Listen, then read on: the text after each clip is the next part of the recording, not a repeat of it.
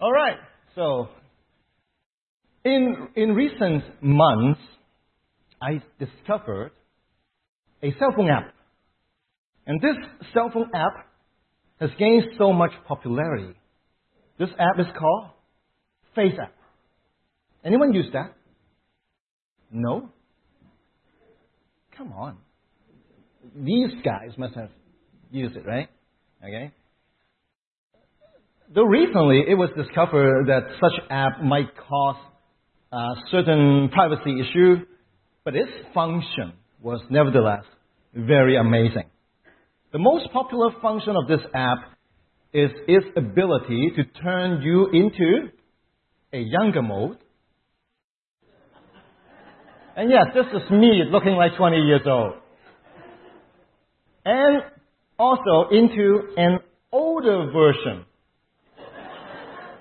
And yeah, this is me looking, I don't know how old is this. But this is amazing, right? This app is amazing. But later, I discovered that there is an even greater function with this app. This function is by using this app, you can determine whether you are in midlife crisis or not. You see in this app, say you're young, like if you are in your teenage, your younger version will not look too different than your actual picture if you're young. Okay? I have a niece who is 8 years old. And when I use her picture to generate a younger version, the difference is really small. Like you can't really tell. But then if you're old, say you are, forget it, okay? I'm not going to give a number. Say you're old, okay? Your older version also won't look too different than your actual picture. But if you're not young, and you're not old either, say you're in your midlife, then your actual picture will look very different to your younger version or your older version, just like this guy. So, if you are using this app and you find significant difference between your actual picture and both your younger and older versions, then beware, you are experiencing midlife crisis. The technical term midlife crisis was first used by a Canadian psychologist in about 50 years old. So this term is as old as VCBC. Midlife crisis primarily happens to people between 45 to maybe 60 years old, which includes me, of course. This psychological phenomenon is more common in the Western world than in the more traditional Eastern world. However, this phenomenon, it's getting more widespread in the East as well. Unfortunately, the society might have stereotyped people who are going through midlife crisis. First, when we mention midlife crisis, we typically think of a middle-aged man, maybe overweight, with thinner hair, standing beside a bright-color exotic sports car. But that's just stereotyping. Midlife crisis can happen to both men and women, and its manifestations are more psychological than physical. But of course, I'm not going to do a midlife crisis seminar today, and I'm no expert in this. I'll leave it to, I don't know, Jack maybe to do it. But today's sermon topic is it's midlife crisis of a church. Does church also have midlife crisis? Well, we understand that we as human beings have a midlife because our life is finite. And thus it has an end point. So normally when we reach 40 to maybe 50, 60 years old, we are considered to be middle age. And at this very point, midlife crisis may happen. But church is a corporate being rather than an individual being, human being, with a set limit years of life. So technically, if a church can sustain its existence generations after generations, there should not be an end point of its life. Without an end, there is no midpoint as well. But realistically, Churches are made up of people, and its characteristics inevitably reflects its people's characteristics. In history, countless churches have ceased to exist.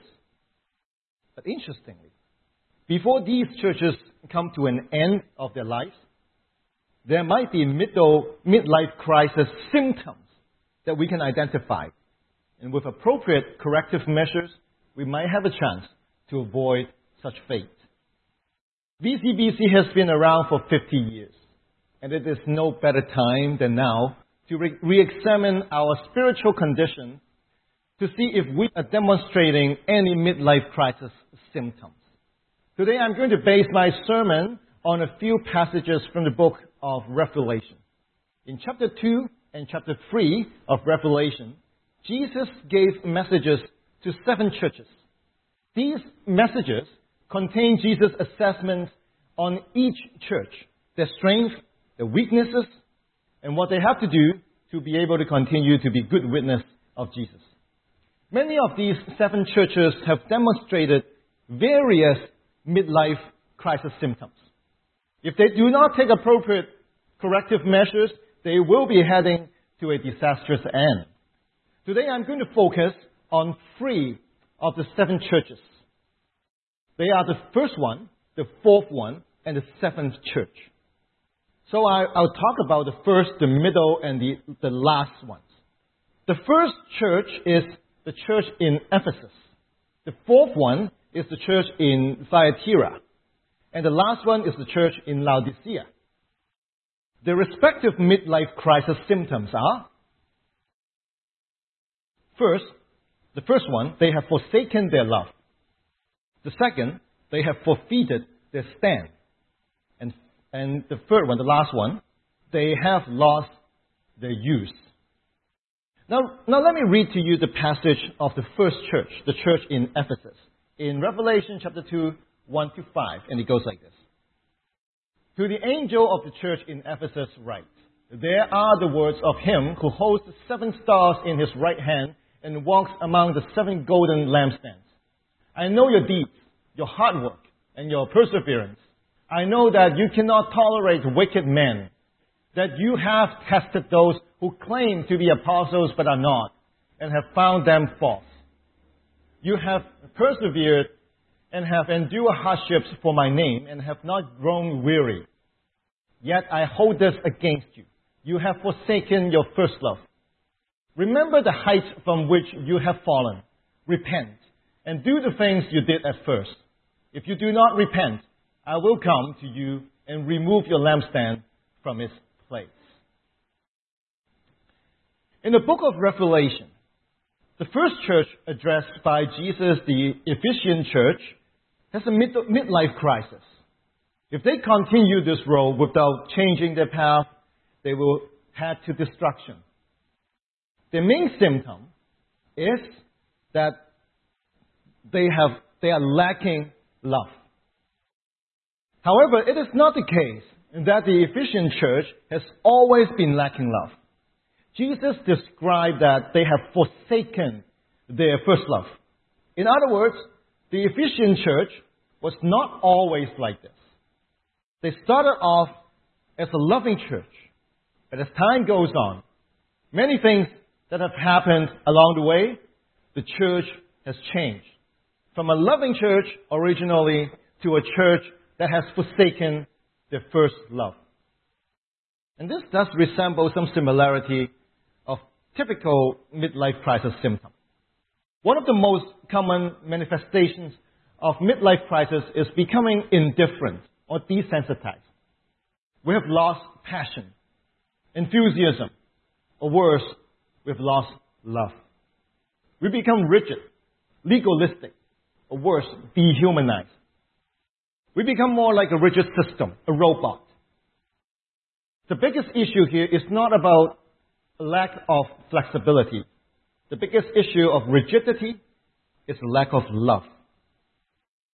When a person lacks love, the Bible likes to use the word legalistic to describe him or her. Being legalistic is anti-grace. When that happens in a church community, we will see a growing number of conflicts, complaints, or even divisions. The passage today says that the church in Ephesus has forsaken their first love. So obviously, they, like many other churches, were a loving church to start with. They used to be a loving church. But as time goes by, things change. For whatever reasons, they have forsaken their first love. They were not born without love. But somewhere along the line, they dropped it. Also, we need to pay attention on the word forsaken. The word follows the subject you, meaning the church in Ephesus. The point here is that it is not that the love left them, but that they have forsaken love. The problem is with the church, or the people that make up the church. Not its surrounding, not its tradition, but the word you. They cannot blame others but themselves.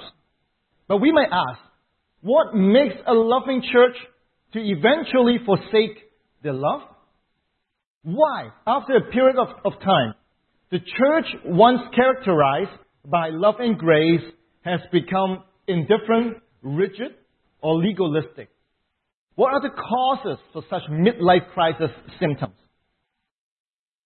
Well, the ancient city of Ephesus was a big metropolitan in the Roman Empire.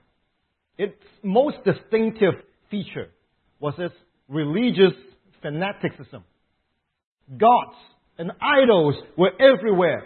In fact, one of the 7 wonders of the ancient world, the temple of Artemis, was located in Ephesus. Also, imperial worship, like worship to the king, was predominant in the culture. And then magic, sorceries, superstitions were widespread. That's the city of Ephesus. For the church in Ephesus, it was a big, well-established church at that time. Many churches around the area were planted by the Ephesian church. With this background, we can deduce the reason why the Ephesian church has forsaken their first love. First, in a community full of gods and idols, the church of Ephesus could have developed a strong mindset of exclusivism. Maybe the Ephesian church were too adamant against the prevailing culture and the society's value, and eventually against the people in Ephesus. Hostility was developed between them, both ways.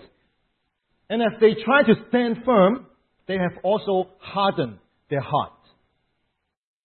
Second, after being established for a few decades, as the Ephesian church has grown in size, its structure probably has become more complex and rigid. And slowly, as structure gets more complex and church polity more rigid, they might find that structure has displaced affection, and polity has superseded relationships. And because of such, Jesus pointed out that the church of Ephesus has found itself in a midlife crisis as they have forsaken their first love. Well, in all fairness, the church in Ephesus is not without strengths. Jesus complimented them that they have persevered and have endured hardships for Jesus' name's sake, and have not grown weary. You know, they are hard-working people with all willingness to serve. Also, they possess good Bible knowledge, as they have tested those who claim to be apostles but are not, and have found them false. So they're good. They were very good with their brains and their hands. But that doesn't mean that their hearts were presentable in front of Jesus. The more you know, and the harder you serve, though good in themselves, can drive us to be performance-driven. And it might prompt us to judge one another based on performance. For us today at VCBC, do we see such symptom in us? After 50 years of history, where are we heading? Are we taking a path that we are forsaking our first love? Are we still a loving church that we treat one another with grace? Or have we become rigid and legalistic, that we always try to do things right, but have forsaken doing the right thing? Where do any church showing such symptom go from here? Graciously, Jesus prescribed a way out. He said, remember the height from which you have fallen. Repent and do the things you did at first. There are 3 corrective actions here, including first, remember. Second, repent. And third, do the things you did at first. That's how we can resolve this midlife crisis. Remember is the brain action that leads to repent, which is a heart action. But it doesn't stop there. Your heart action will then lead to your physical actions of doing the things you did at first, which is love. Today, has VCBC become like the Ephesian church? After a considerable amount of time in history, we have to be vigilant that we are not becoming desensitized, loveless, and graceless.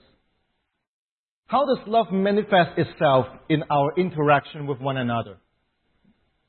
Has our structure displaced affection? Our polity superseded relationships? It's in this pivotal point of our history. Let's remember, repent, and do things out of love. That's what Jesus asked us to do. And this is the only way to overcome this midlife crisis. Okay, the second church in Revelation that we are going to look at is the 4th church on the list, the church in Thyatira. Let's take a look first what Jesus has to say about this church. In chapter 2, verse 18 to 20, it goes, to the angel of the church in Thyatira write, these are the words of the Son of God, whose eyes are like blazing fire and whose feet are like burnishing bronze. I know your deeds, your love and faith, your service and perseverance, and that you are now doing more than you did at first. Nevertheless, I have this against you. You tolerate the woman Jezebel, who calls herself a prophetess. By her teaching, she misleads my servants into sexual immorality and the eating of the food sacrificed to idols. The church in Thyatira is quite the opposite to the church in Ephesus. Ephesus was a metropolitan. Thyatira was the least important city among the 7. People in Thyatira, including Christians there, were primarily hard laborers. In that period, if workers wanted to have security in their job, then they would have to join a trade guild or trade union. The issues for Christians was that each union had its own god. One union can worship the goddess of Diana, or other could worship Hercules or Mercury. So Christian workers face tensions every day between their job and their faith. As I said earlier, the church in Thyatira is quite the opposite to the church in Ephesus. The church in Ephesus might have been too adamant against the culture, thus forsaking their love in the process. The church in Thyatira, however, might have been too lenient, too embracing to the prevailing culture, and thus eventually forfeited the stand that they were supposed to maintain in truth. If the church in Ephesus had maintained the truth but forsaken love, then the church in Thyatira had maintained the love but forsaken the truth. Jesus' message to this church is like this. Jesus started again recognizing their deeds, their love, their faith, their service and perseverance, and that they are now doing more than they did at first. That's their strength. See, that they had what the church in Ephesus did not. But then, the church in Thyatira has its issues that they tolerate. The woman Jezebel, which was just a symbolic name, who calls herself a prophetess. By her teaching, she misleads my servants into sexual immorality and the eating of food sacrificed to idols. Churches nowadays, like the ones in the past, face great temptation to make compromises of biblical truth. This is even more so in our postmodern society, when many believe that truth is no longer absolute, but relative. Your truth is not necessarily true to me. You can have one set of truth, and I can have a totally different set of truth. In fact, postmodern world believes in only one absolute truth, that there is no absolute truth. And as illogical as it is, many people actually believe in it. This poses great challenge to churches nowadays. As in this environment, a midlife crisis manifests. That's the identity crisis. Psychologists warn that as people entering midlife, we might start to question some of the values or stance that we have always maintained.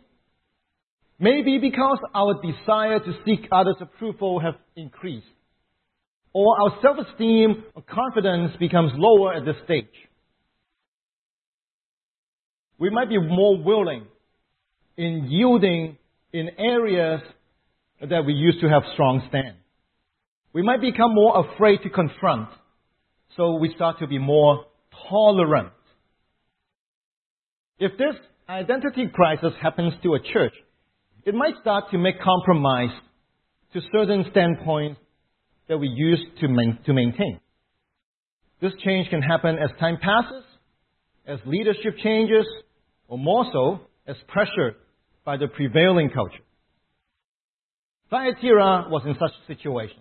In order not to be excluded by different trade unions, in order not to trade off job security, Christians in the church of Thyatira made compromises on their faith in order to gain approval or acceptance from the society.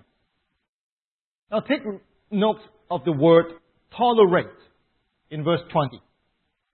This word, in fact, has a stronger meaning than tolerate. I mean, the original Greek has a stronger meaning. More like condone or turn a blind eye. It means accepting or allowing something that you do not believe is right. If you look at the society that we are in, we might have noticed that tolerance has become one of our society's core values. Make no mistake, tolerance in most cases is a very noble thing. Tolerance is the core basis of multiculturalism. And because of such core values in Canadian society, a lot of us, we're immigrants, we are able to enjoy security, peace, respect, equal opportunities, while at the same time preserving our own traditions and languages. However, tolerance should have its own limit and boundary. Such boundary sets an objective and absolute standard for everyone to follow.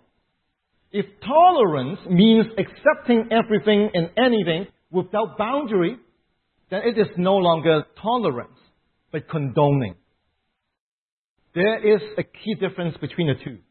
Tolerance means acceptance that operates within a set of objective and absolute standards. Standards must be absolute, meaning same for everyone. If standards are relative, then they are not standards at all. If standards can be relative, changes as you like, then it has become condoning. Like Paul said in 1 Corinthians 13, that love always protects, meaning tolerates. That's the word tolerate. Love always tolerates. But at the same time, in this previous verse to this one, Paul also said that love does not delight in evil, but rejoices with the truth. But unfortunately, the tolerance in our society is becoming more like condoning. Because we no longer take absolute standards seriously. And in such situation, what should a church do? Jesus said to the church of Thyatira, only hold on to what you have until I come. What Jesus means here is for the church to stand firm in what God has revealed to us as truth. Biblical truth is revealed by God Himself, and it reflects His characters. Allowing truth to be compromised means that we allow God's characters to be compromised.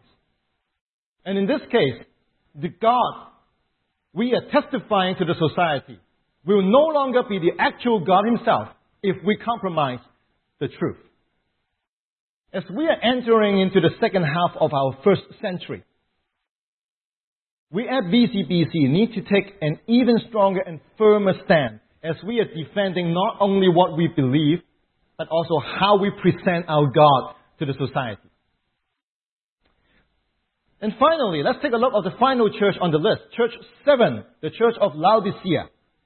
Jesus' address to this church can be found in Revelation chapter 3.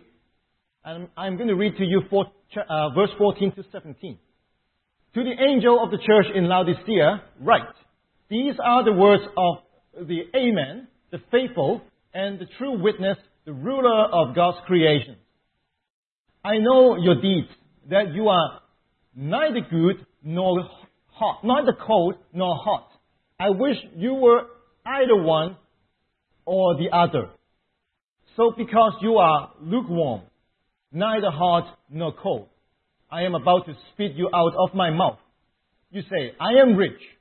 I have acquired wealth and do not need a thing. But you do not realize that you are wretched, pitiful, poor, blind, and naked. If compared to the churches of Ephesus and Thyatira, the church of Laodicea was in much better environment, but faced with much greater crisis. It was in much better environment because through Jesus' message to this church, there was no mention of any false teachers or pressure from the society, from the local authorities. No.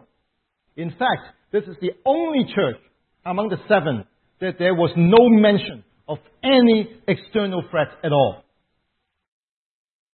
But although in such peaceful environment, the church of Laodicea was also the only church that Jesus did not mention any of its strength. Unlike the other 6 churches, this one was not offered any compliment at all.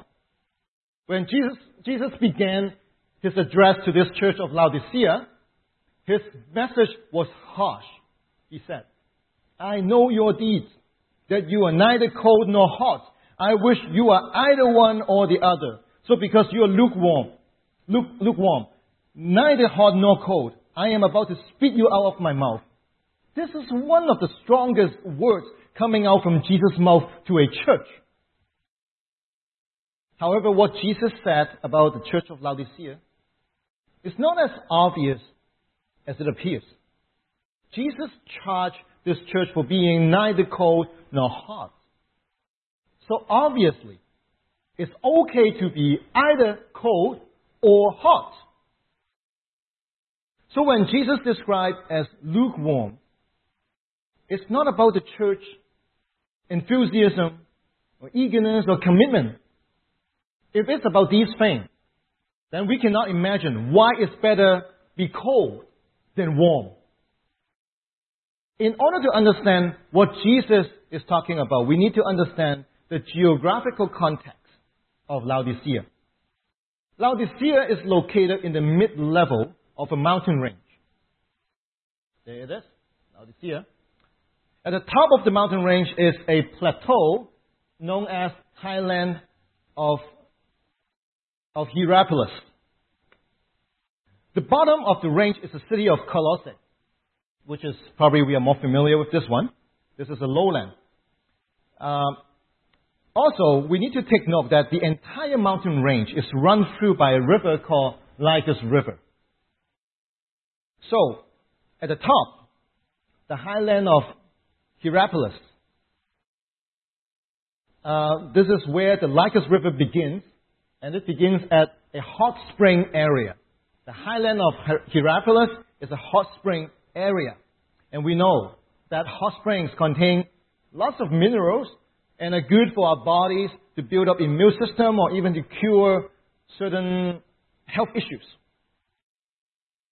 As the river flows downstream, the rocks in the mountain range will function as water filters, which filter out all the minerals, or worse, the body dirt from the people who go into the hot spring. So when it reaches the bottom of the mountain in Colossae, the water is clean and drinkable. At least it seems to be clean. But when the water reaches the middle of the mountain range, in the city of Laodicea, it's neither hot, it's not hot, like the hot spring, no, it's not as hot as it, nor is cold. It's not as cold as the water in Colossae that you can drink. The water in Laodicea is like this. Would you drink this? So what would you do if you drank this? You would spit it out of your mouth. And that's what Jesus meant. The phrase, neither cold nor hot, actually means of no use. I cannot use it as hot spring. I cannot use it as drinking water. It cannot cure your illness, nor it can quench your thirst. So why, in such privileged environment, did the church of Laodicea become no use for Jesus' kingdom? The reason is obvious. Jesus said it. He said, you say, the church says, I am rich. I have acquired wealth and do not need a thing. And then Jesus said, but you do not realize that you are wretched, pitiful, poor, blind, and naked. So after a while, life is settled. Abundance is achieved. Then comes complacency. And this is one of the most common symptoms of midlife crisis. No more vision. No more drive. No more enthusiasm. We might be doing a lot of things, but these things might not contribute much to the kingdom. As blessed as the church of Laodicea, they are not blessings to others. They have ceased to live for Jesus. And then Jesus said he rather spit them out from his mouth. Church is not a place where we come and seek self-satisfaction. If we exist here just to care for ourselves, then we cease to be relevant and useful to God's kingdom. To be useful is not about to be outstanding in our own merit. To be useful is to be faithful. To bless others as we are blessed. To continue to be a channel of love and grace. To be a model of truth and endurance. And to be God's continuous workmanship. As we are putting the first 50 years behind us, may we at VCBC continue to examine ourselves so that we won't forsake our love, we won't forfeit our stand, and we won't lose our use to God's kingdom. Let's pray together. Heavenly Father, we praise you for your characters, your holiness, your godliness, your goodness. All are beyond our wildest imagination. We give thanks to you for your revelation that you graciously revealed to us of who you are and how we can relate to you. We thank you for Jesus, as we were all sinners, that he died in our place so that through his death and resurrection, we can come back to you by faith. As our church continues to serve you in Vancouver and beyond. We ask that you will continue to bless us so that we can in turn bless others. And as we do this, may your holy name be glorified. We pray in Jesus' name. Amen.